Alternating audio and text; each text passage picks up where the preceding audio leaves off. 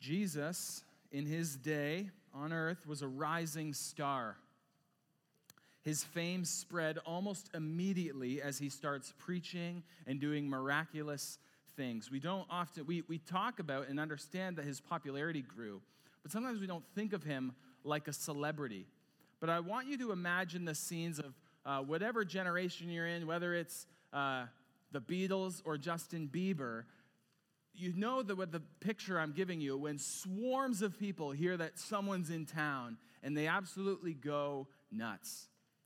Well, this is what we see start to happen as Jesus' popularity becomes greater and greater, as he is again proclaiming these profound things and doing these incredible, miraculous things. But this becomes a problem because Jesus' mission is not to become a celebrity. That's not why he came to earth. He knows better than anyone that if people form around a spectacle, they remain lost. People in Jesus' day, just like people today, don't need to be entertained. They don't need a cause to get behind. People need forgiveness. And this is the all-important topic that our passage this morning teaches us: forgiveness. We find ourselves in Mark chapter 2, where Jesus is back in Capernaum, his home base. Mark actually records in the beginning of our passage that he was at home. Now, many figure that Jesus' home in Capernaum was where he was last time he was in Capernaum, which was Simon Peter's house, as we read in chapter 1. But here in chapter 2, he comes back into town. Remember, he was driven out because literally people were coming to him on all sides. He was being swarmed as his fame grew and his popularity grew. So he was driven out into the wilderness. People were still finding him. But obviously the dust had settled a little bit. And so he comes back into Capernaum. But we see almost immediately word spreads, and then he is swarmed again. We see him in his home, and people are packed in like sardines trying to get to Jesus. And we might imagine that Jesus would be annoyed.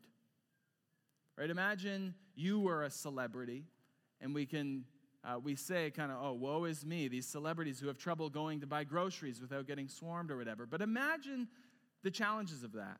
And what Jesus is doing here, he's coming back into town, he gets swarmed, and we would imagine that he would be annoyed, but he does exactly what he came out to do, exactly what he said his mission is from the beginning. We're going to see in our passage that he preaches the word to them. That's what his mission is. He continues to proclaim that the kingdom of God is at hand. He continues to call people to repent and believe the gospel, the good news of forgiveness, the good news of salvation. Now, would you stand with me as I read from Mark chapter 2, verses 1 through 12, and we hear this good news of forgiveness.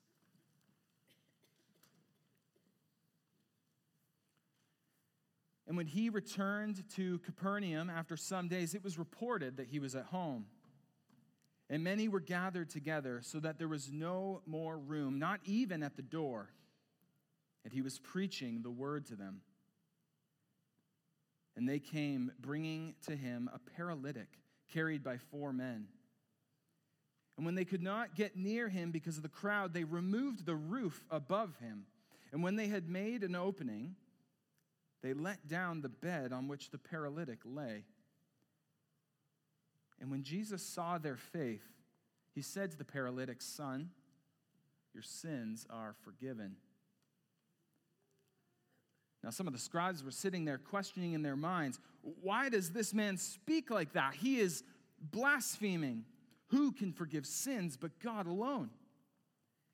And immediately Jesus, perceiving in his spirit that they thus questioned within themselves, said to them, "Why do you question these things in your hearts? Which is easier, to say to the paralytic, 'Your sins are forgiven,' or to say, 'Rise up, take your bed and walk'? But that you may know that the Son of Man has authority on earth to forgive sins." He said to the paralytic, "I say to you, rise, pick up your bed and go home." And he rose and immediately picked up his bed and went out before them all, so that they were all amazed and glorified God, saying, "We never saw anything like this." This is the word of the Lord. Thanks be to God. Amen. You can take a seat.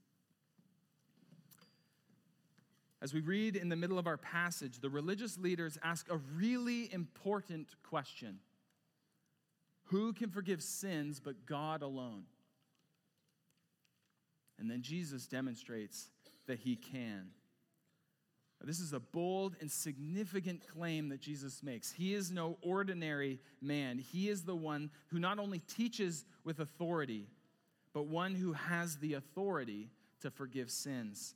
And so our big idea from Mark chapter 2, verses 1 to 12 is exactly that. Jesus has the authority to forgive sins, something that only God can do. Jesus has the authority to forgive sins, something that only God can do.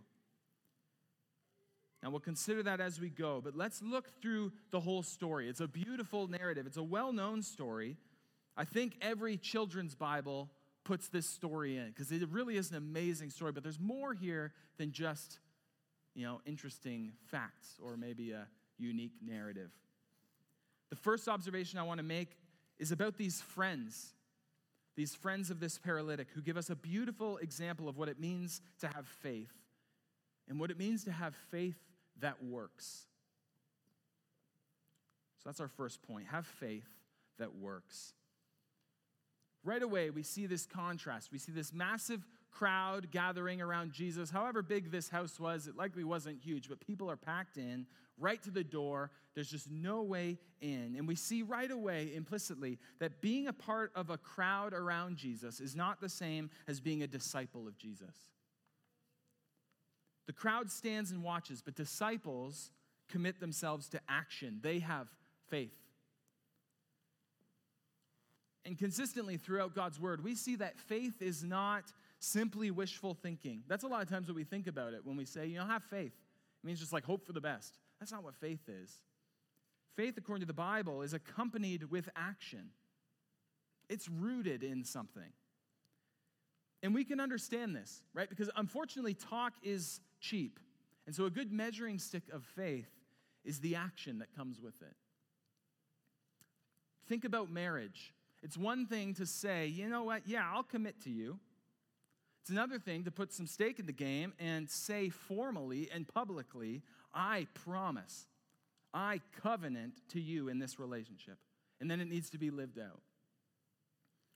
Right? This is the same as our relationships in the church. It's one thing to say, yeah, I'll commit to you, I'll associate with you. It's another thing to say formally and publicly, yeah, I promise, I covenant to you in this relationship. We understand the difference between words and actions.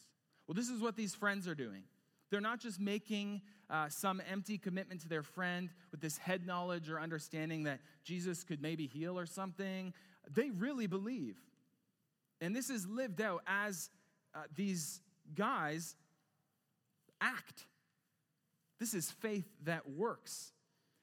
And we see that as their faith really comes from a motivation from who Jesus is. They truly believe that Jesus can do something about this paralyzed man. Or else they obviously wouldn't go to the lengths that they're about to go to do this. If they thought, oh man, he's just, charlatan. He's just, a guy trying to get a crowd. They're not going to do what they did here. They obviously are motivated by who Jesus is. They truly believe that Jesus can do something for their friend. And then secondarily, they're motivated by love for their friend. We don't know this relationship dynamic. Were they family members? Maybe they were childhood friends. Could this man not walk because he was injured? Or was this an illness? Was he paralyzed for his whole life? Or was this a new development? However those questions might be answered, very obviously, these friends believed that Jesus, first of all, was willing and could do something about it. He had the power to do it. And they also loved their friend. And we see this because they're persistent. I like this persistence of these friends. Not only do they try to get him to Jesus, right? They obviously believe Jesus can do something and say, we're going to go. But when they run up to adversity, they problem solve. They're persistent. There's lessons here right? We could imagine the situation. They're carrying their buddy up to the door. They can't get through. They're saying, please, our friend needs help. And everyone's saying, yeah, man, we all need help, buddy. We all got to get to Jesus.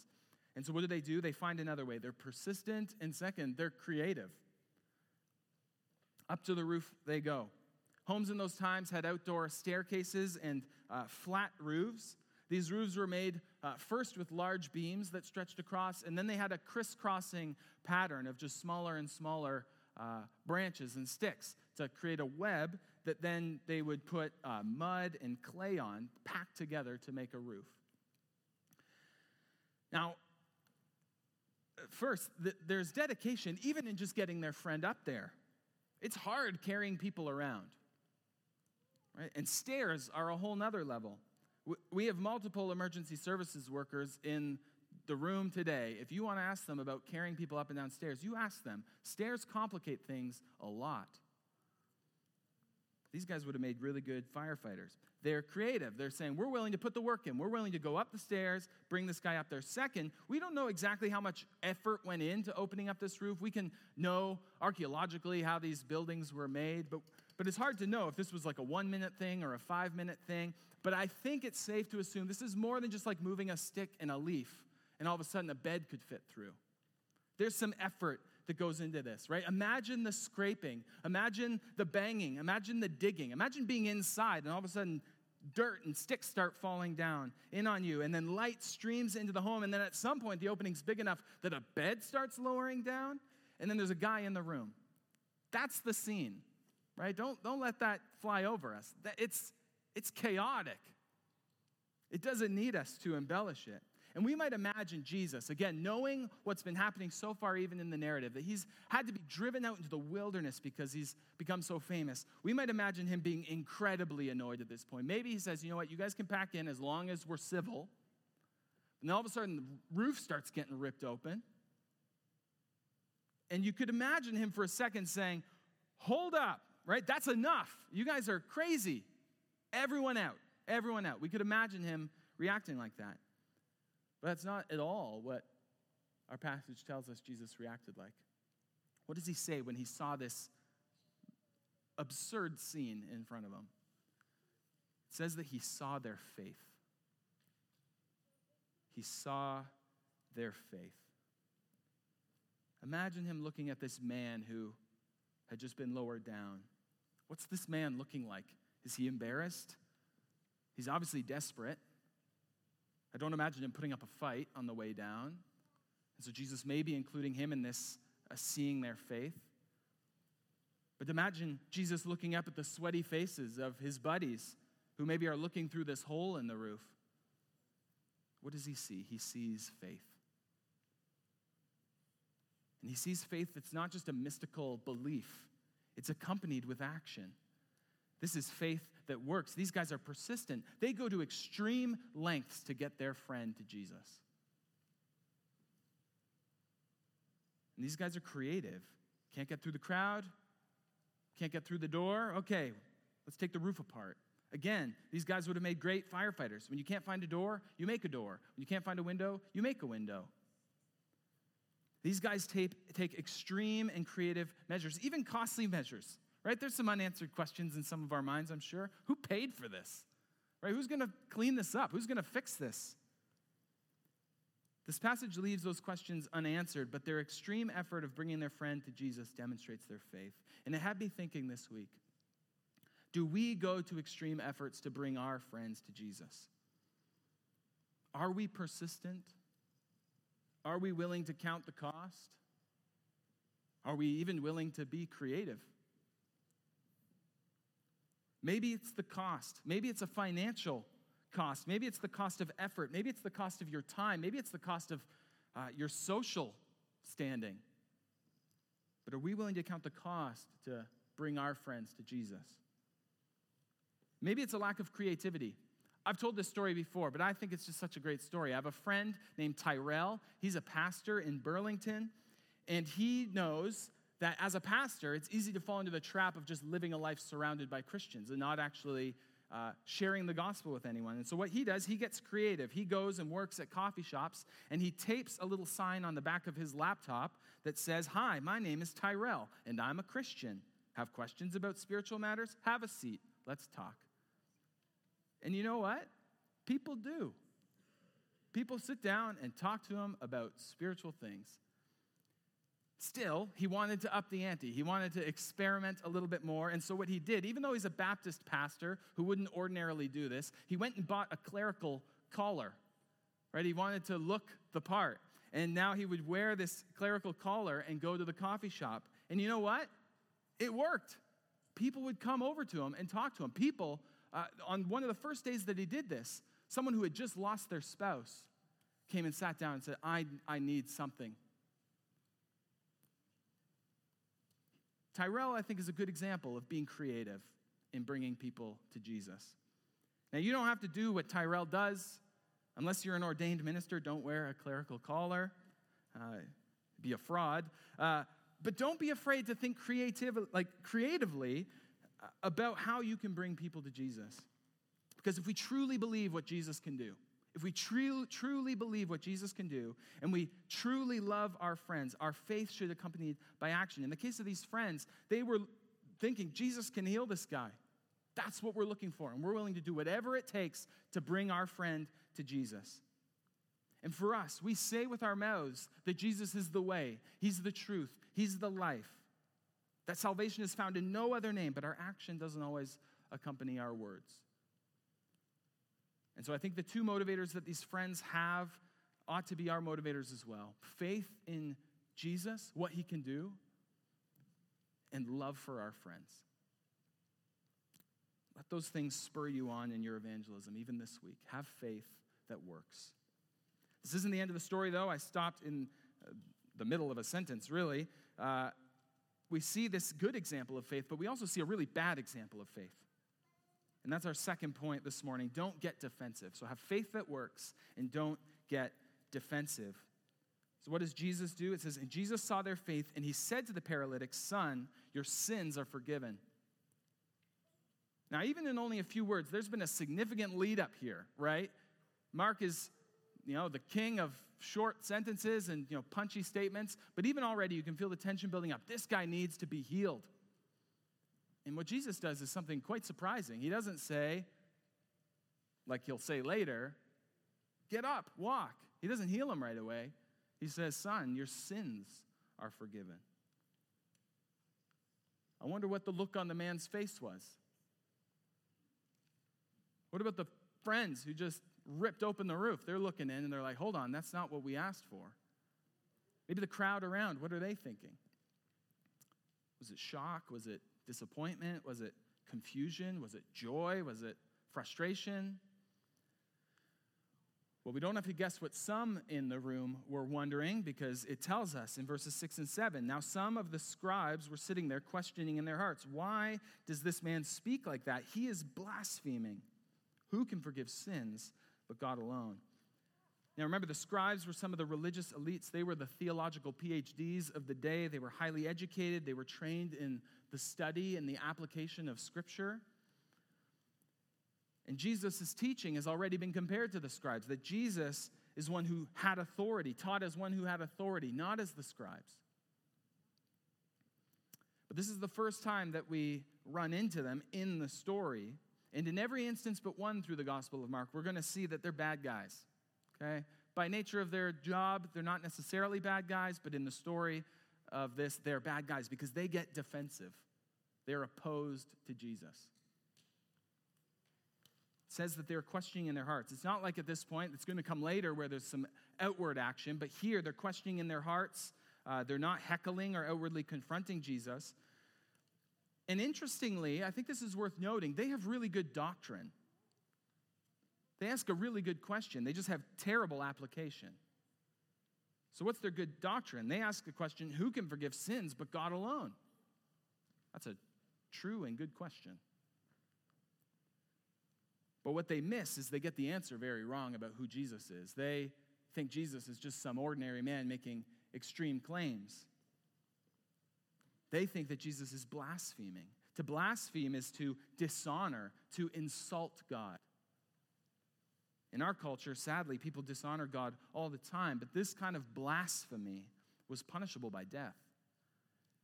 And spoiler alert, as we work through the Gospel of Mark, this is the same claim, this is the same accusation they're going to lob at Jesus, which leads to his death. But these scribes see Jesus as a threat. They fail to see who Jesus truly is, that the sinless Son of God came to save his people. They don't have faith. Instead, they get defensive. Now, Jesus knows this. It's not just a hunch. He doesn't see them kind of, sitting over there in the corner. He knows what their hearts are feeling. And so Mark writes that he knew in his spirit, it says in verse 8, and immediately Jesus, perceiving in his spirit that they thus questioned within themselves, said to them, "Why do you question these things in your hearts?" And then Jesus asks a fascinating question, one of the greatest, I think, kind of mic drop moments that Jesus has in all the Gospels. He says in verse 9, "Which is easier, to say to the paralytic, 'Your sins are forgiven,' or to say, 'Rise, take up your bed and walk'?" So he kind of paints them into a corner here, because what is the answer to that question? It's a tricky question, right? What's the answer? For ordinary people, both are impossible. It would be impossible to forgive sins, and it'd be impossible to say to this guy, "Get up." And on a spiritual level, we understand that somehow it would be more miraculous for him to forgive sins than to get this guy to stand up, which is equally impossible. But our minds kind of get twisted up and tied in a little knot as we think about this. Right? But if you went to this person and said, "You know what, get up," and you couldn't actually do it, you might just insult the guy, but we don't have the power to actually do it. And the scribes affirm that God can only forgive sins. So there's a bit of a twist happening here. But on one level, Jesus is saying kind of the opposite. He's saying that since forgiveness is impossible to measure, it'd be a lot easier to say your sins are forgiven. Right? Anyone can say your sins are forgiven. But to say, "Get up," to a paralyzed man is immediately discernible whether, right, you're telling the truth or not. So this is sort of the situation that Jesus is saying. He's saying, hey, what would be easier to do this? To just say your sins are forgiven, or to actually tell this paralyzed guy, "Get up"? And they're probably thinking, yeah, good luck, buddy. And so Jesus plainly tells them that that's exactly what he's about to do. And in that doing, he's going to prove that he has the authority to forgive sins. Verses 10 through 12.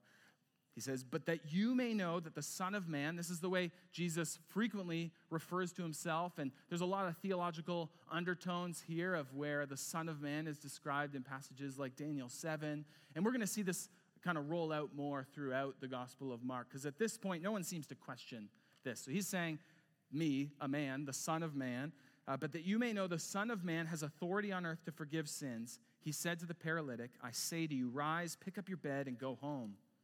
And he rose and immediately picked up his bed and went out before them, so that they were all amazed and glorified God, saying, 'We never saw anything like this.'"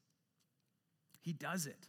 And I want you to imagine the scene. Really place yourself in the scene. Are the guys still looking through the hole in the roof? Are they watching, or have they made their way down, and are they watching this kind of religious back and forth between Jesus and the scribes? What are the facial expressions of these scribes as they're sitting over there with their simmering bitterness in the corner, and then all of a sudden Jesus calls them out? What about the crowd? And imagine this man who's paralyzed. Don't miss that, right? We don't miss how crazy this is. This guy's paralyzed. He had to be carried there. And then imagine the reaction to this healing. Have you seen those videos of the people who are colorblind that get those glasses? I don't understand the technology, but they get glasses and they see color for the first time. Or those people who get those cochlear implants, they've been deaf and now they hear for the first time. That look on their face, that mix of tears and a smile, you can't fake that. That's just an astonished response. I think that's what this guy would have been doing. I think that's probably what a lot of the faces in the room would have been reacting like. And so you can wonder, are people gasping as this man feels his legs move for the first time, maybe ever, or at least in a long time? as this man stands up and obediently takes his bed and just walks out of there. Right? Are people gasping? Are they cheering? Is it dead silent? But he picks up his bed, this bed that he, I'm sure, had understood that he would never get up from on his own legs. And he gets up and walks out. Really imagine this scene. There's been faith in action. There's been these defensive scribes. And finally, we do see the response of everybody there. It says in verse 12, they are amazed and they glorify God. So that's our third point this morning. Be amazed and glorify God. People rightly praised God. Everyone there is seeing the fulfillment of what we heard in our call to worship this morning from Isaiah centuries earlier, that a day will come where the lame will leap like a deer. And then somehow, even more amazing is what we saw pointed to later in Isaiah 35, that God would make a way for the redeemed and the ransomed to dwell with him. This is what Jesus is pointing to as he's saying, your sins are forgiven. And this paralyzed man gets even more than he could have possibly imagined. Because as our minds may default to thinking that this man's biggest problem was his paralysis, without a doubt, his biggest problem was his sin. And this is true for all of us. Sin is our greatest enemy. You may be tempted to think that the biggest problem you face or will ever face is your marriage problems or your parenting struggles, your work stresses, your financial burdens, your singleness, your failing health, your physical limitations, your lack of time. But just like this man, your greatest problem is your sin. And your greatest need is someone to take care of that sin. Because if this man was physically healed alone, as amazing and mind-boggling as that would be, his body would eventually fail him. He would get older. He might get injured. Lots of things could happen. What he needed was healing for his soul. And in Jesus, he found it.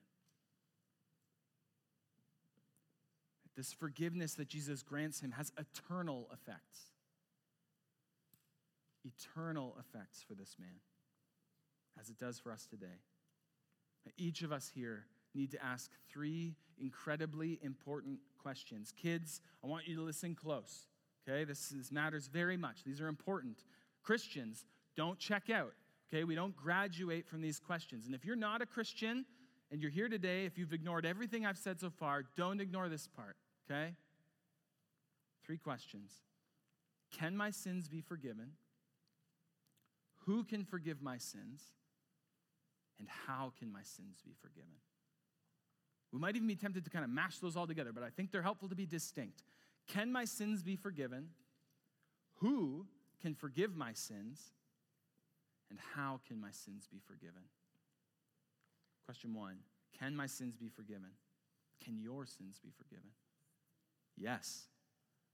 This is the message of the Bible. All of us, all of humanity has sinned against God. And the entire story of the Bible is God making a way for his people to again dwell with him. And because we can't on our own merit do this. We simply can't measure up enough. We cannot be perfect. We have not been perfect. Even our best efforts fall abysmally short. And that is terrible news if the question, can my sins be forgiven, is no. But the best news in the world is that the answer to the question is yes. Our sins can be forgiven. The biggest problem we all face can be taken care of. Christian, do you really believe that? Do you really believe that your sins can be forgiven? Because if you're anything like me, the reality of life is we say that with our words, we say we believe that in our minds and in our hearts, but then we live our lives like we're trying to earn salvation. We think of the relational dynamic between us and God as him just this disappointed father waving his finger at us as we constantly are falling short, as we constantly can't measure up, and we still somehow seem like we're trying to earn our salvation. Friends, I want to remind you, or if you've never heard this before, tell you that forgiveness means forgiveness. Forgiven means forgiven. Sins gone, eliminated, cleared. If you are forgiven, there is therefore now no condemnation. Not some condemnation, not a little bit of condemnation, no condemnation. Can your sins be forgiven? Yes. Who can forgive your sins? The scribes get this answer right, okay? We can say, okay, let's take this from the scribes. Who can forgive sins? God. Only God can forgive sins. We do sin against other people. We all have sinned against other people. We've all been sinned against. But each and every time we sin against God. Ultimately, he is the one that every single one of us in this room are going to stand before one day and answer for the way that we live.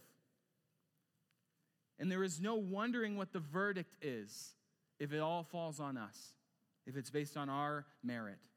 Because God is perfect. He is perfectly just. Our sins demand punishment. We might not like that thought, but that's the truth. Our sins demand punishment. If God is perfectly just, our sin can't just be swept under the rug.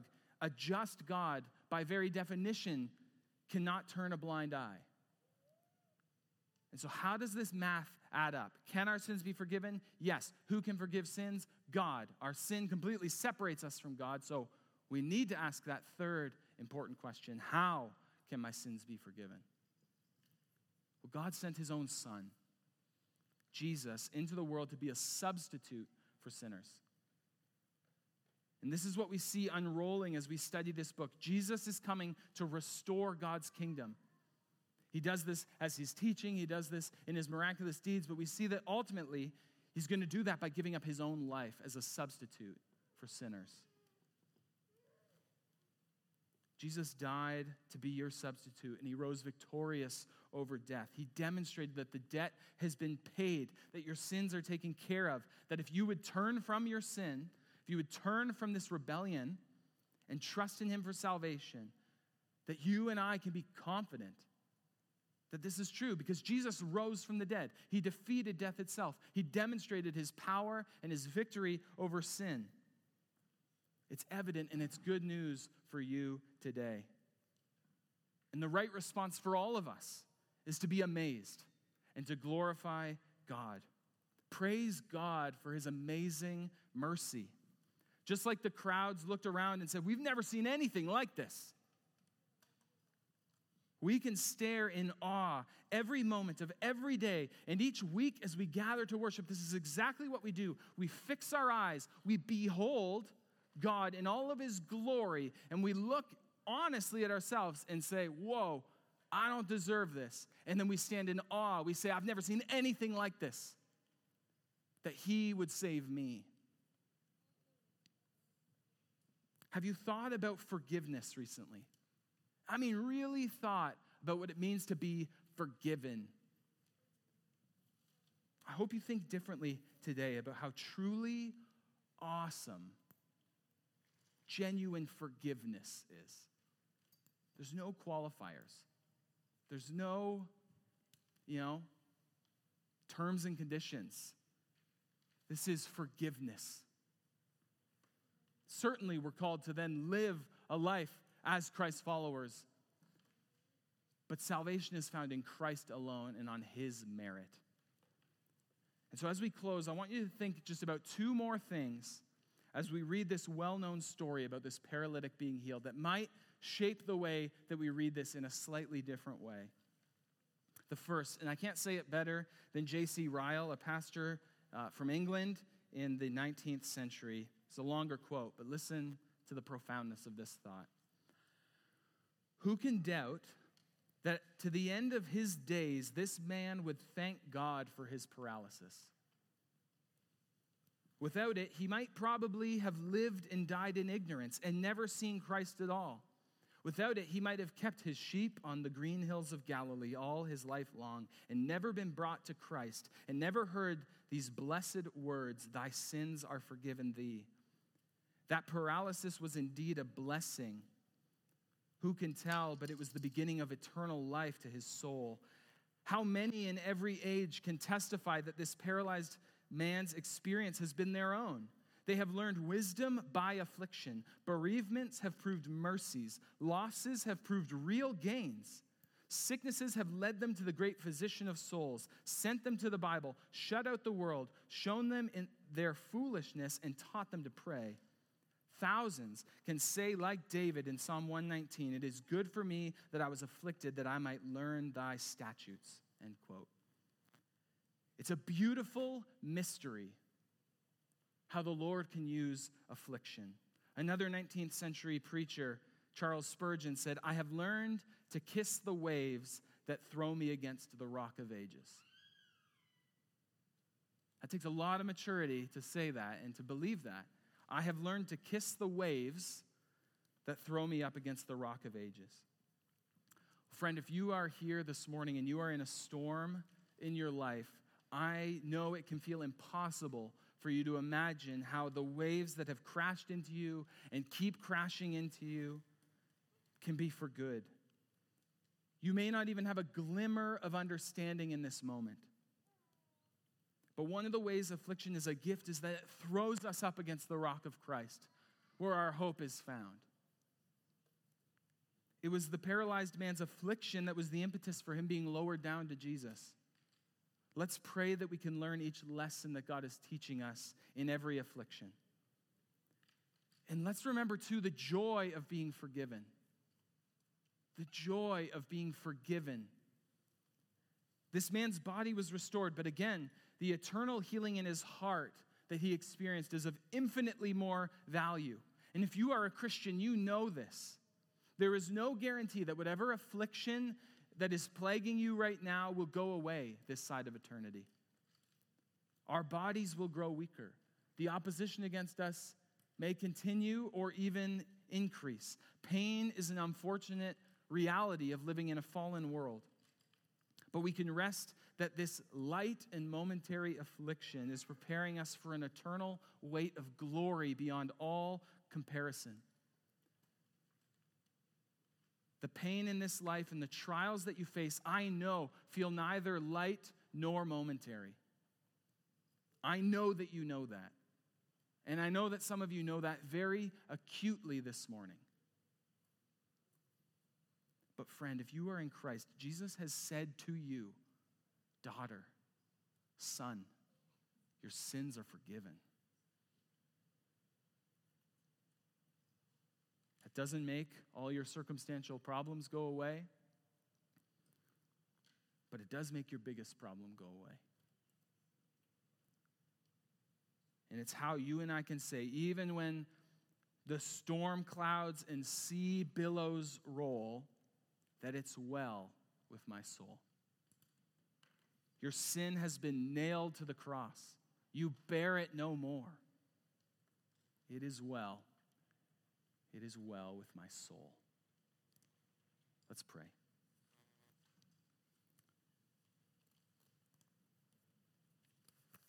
Heavenly Father, we are amazed to think about the reality of forgiveness. How we, each who don't deserve your forgiveness, receive it freely, completely on the merits of Christ. Lord, if there's anyone here this morning who does not know this hope, Lord, work in their hearts to repent and believe, to have faith accompanied with action that comes to you. Lord, for each of us who know this truth, God, transform us by it. Help us not to settle for the status quo of our faith being some loose affiliation with religion. Lord, help our faith to be real, to be genuine, that we would be amazed and glorify you for what we know in our hearts and what we've seen together in your word. We've never seen anything like this, that you would forgive a sinner like me, a sinner like us. And so, Lord, as we eat and drink, remembering what Jesus did for us, help us to think long and hard about the hope that we have in our Savior, in whose name we pray. Amen.